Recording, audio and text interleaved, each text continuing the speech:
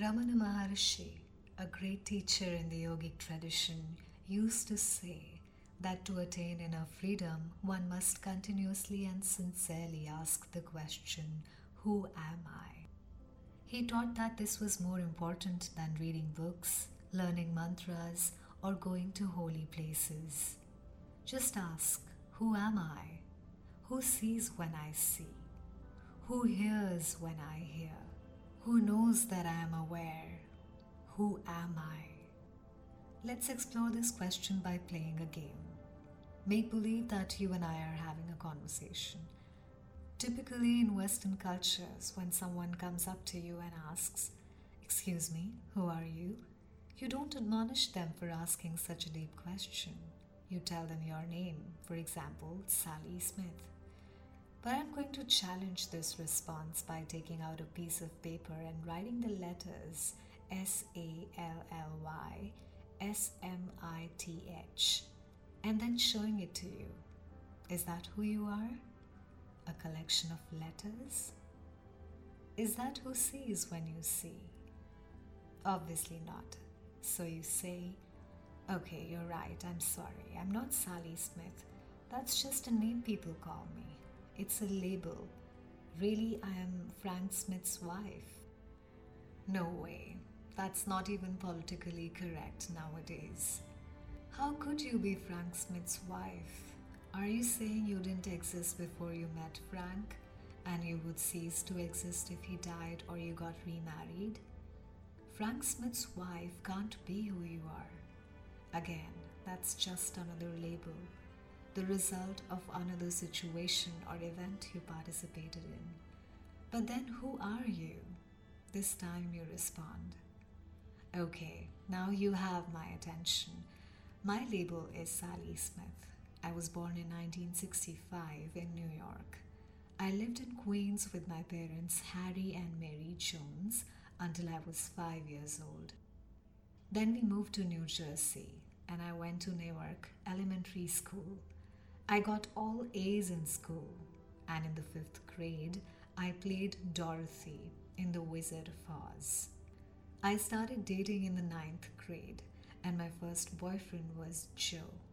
I went to Rutgers College, where I met and married Frank Smith. That is who I am."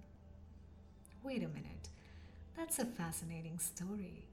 But I didn't ask you what has happened to you since you were born. I asked you, who are you? You've just described all these experiences. But who had these experiences? Wouldn't you still be in there, aware of your existence, even if you had gone to a different college? So you contemplate this, and you realize that never in your life have you asked yourself that question and really meant it. Who am I? That is what Ramana Maharshi was asking. So you ponder this more seriously and you say, "Okay, I am the body that is occupying this space. I am 5'6" and I weigh 135 pounds. And here I am. When you were Dorothy in the 5th grade play, you weren't 5'6", you were 4'6". So which are you? Are you the 4'6" person or are you the 5'6" person? Weren't you in there when you were Dorothy? You told me you were. Aren't you the one who had the experience of being Dorothy in the 5th grade play and is now having the experience of trying to answer my questions? Isn't this the same you? Perhaps we need to step back for a moment to ask some exploratory questions before returning to the core question.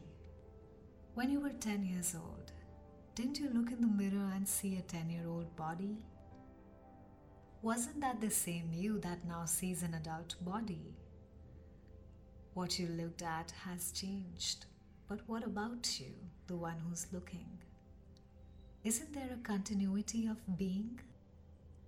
Wasn't it the same being that looked in the mirror throughout the years? You have to contemplate this very carefully. Here's another question. When you go to sleep every night, Do you dream? Who dreams? What does it mean to dream? You answer, well, it's like a motion picture that plays in my mind and I watch it. Who watches it? I do. The same you who looks in the mirror? Does the same you who's reading these words also look in the mirror and watch the dreams? When you're awake, you know you saw the dream. There's a continuity of conscious awareness of being. Ramana Maharshi was just asking some very simple questions. Who sees when you see? Who hears when you hear? Who watches the dreams? Who looks at the image in the mirror? Who is it that is having all these experiences? If you try to just give honest, intuitive answers, you're simply going to say, me. It's me. I'm in here experiencing all of this. That's about the best answer you'll have. It's actually pretty easy to see that you're not the objects you look at. It's a classic case of subject-object. It's you, the subject, that is looking at the objects.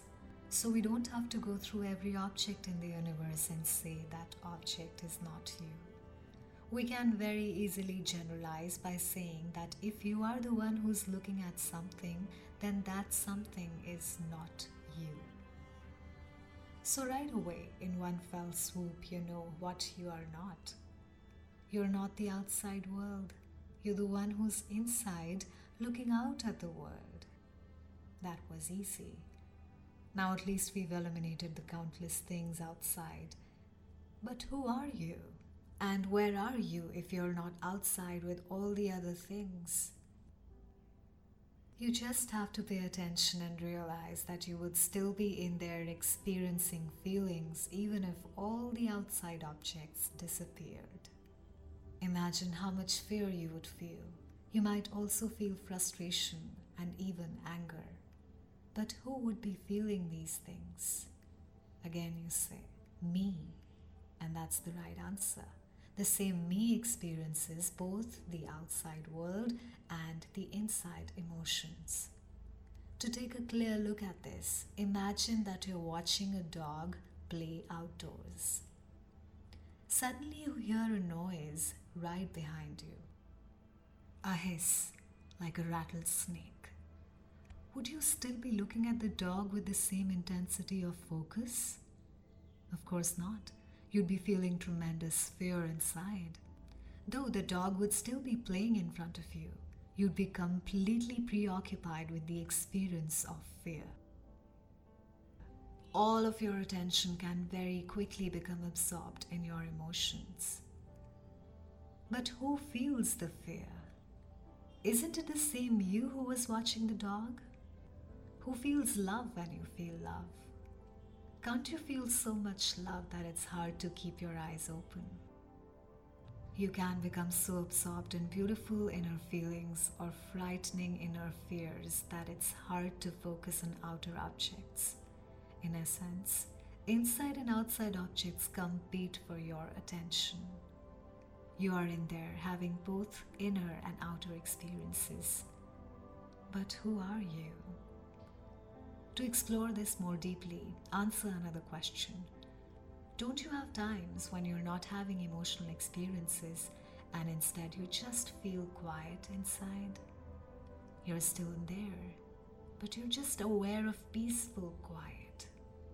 Eventually, you'll begin to realize that the outside world and the flow of inner emotions come and go. But you, the one who experiences these things, remain consciously aware of whatever passes before you. But where are you? Maybe we can find you in your thoughts. René Descartes, a great philosopher, once said, "I think, therefore I am." But is that really what's going on? The dictionary defines the verb to think as to form thoughts, to use the mind to consider ideas and make judgments. The question is, who is using the mind to form thoughts and then manipulate them into ideas and judgments?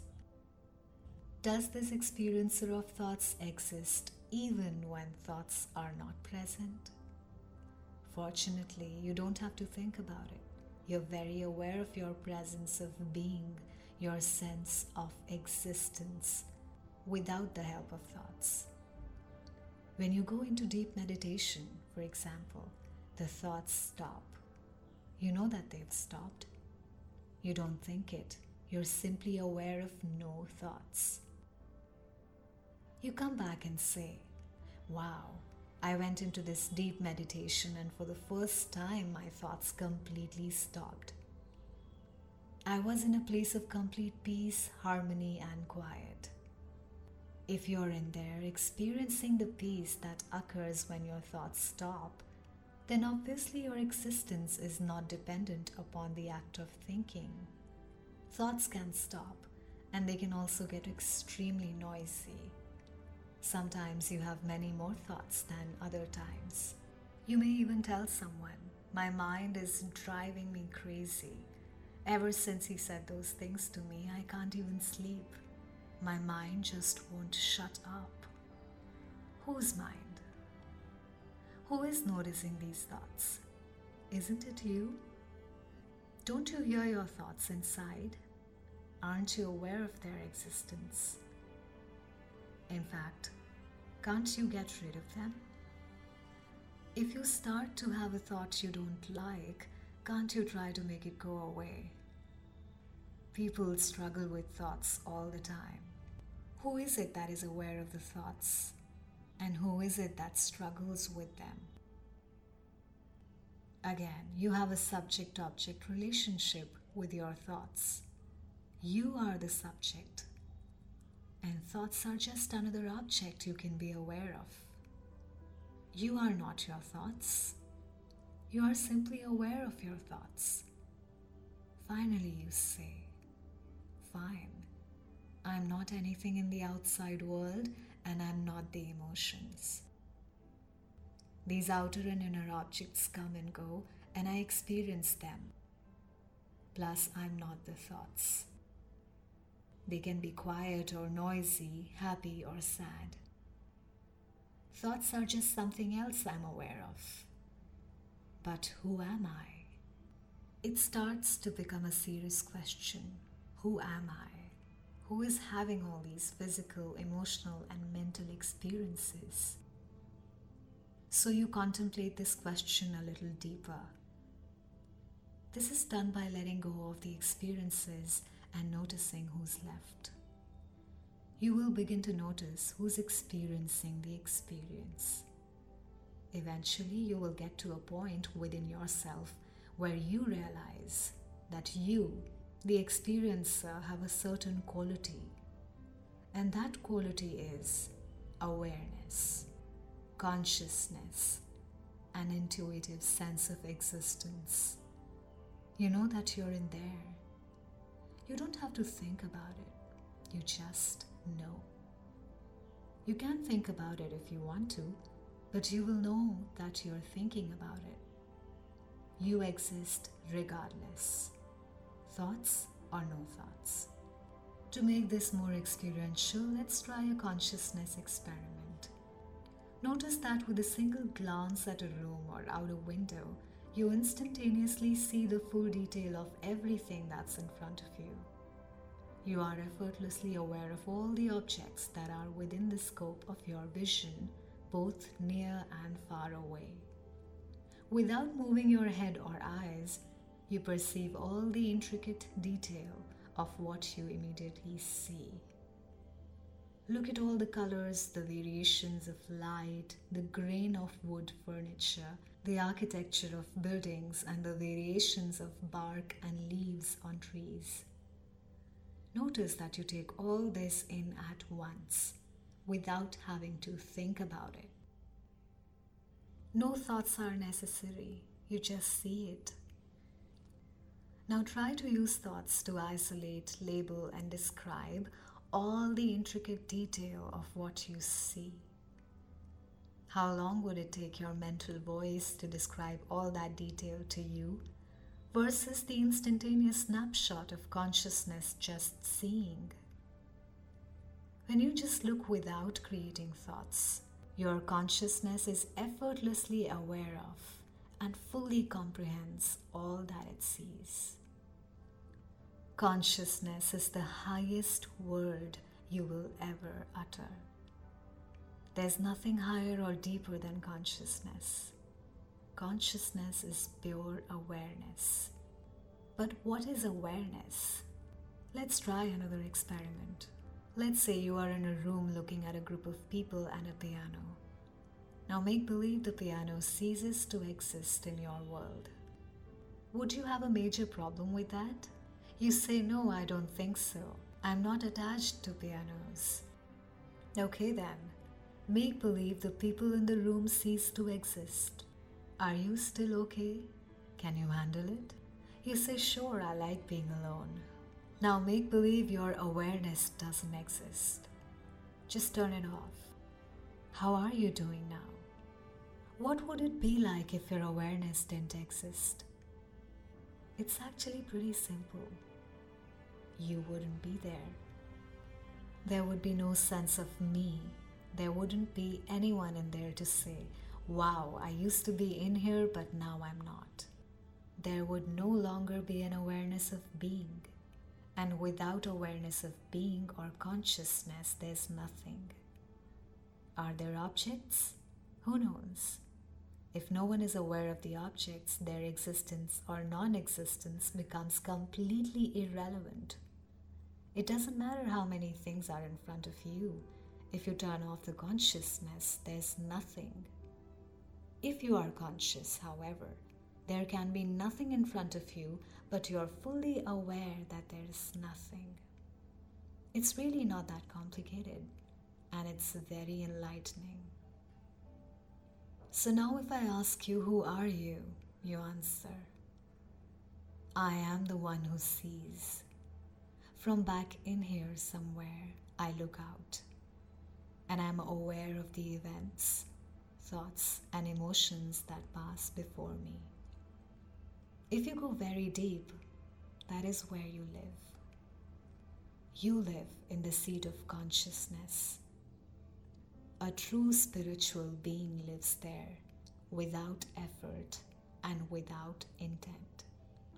Just as you effortlessly look outside and see all that you see, you will eventually sit far enough back inside to see all your thoughts and emotions as well as outer form. All of these objects are in front of you. The thoughts are closer in. The emotions are a little further away, and form is way out there. Behind it all, there you are. You go so deep that you realize that's where you've always been. At each stage of your life, you have seen different thoughts, emotions, and objects pass before you. But you have always been the conscious receiver of all that was. Now you are in your center of consciousness. You are behind everything, just watching. That is your true home. Take everything else away and you're still there, aware that everything is gone. But take the center of awareness away and there is nothing. That center is the seat of self. From that seat, you are aware that there are thoughts, emotions, and a world coming in through your senses. But now you're aware that you're aware. That is the seat of the Buddhist self, the Hindu Atma, and the Judeo-Christian soul. The great mystery begins once you take that seat deep within.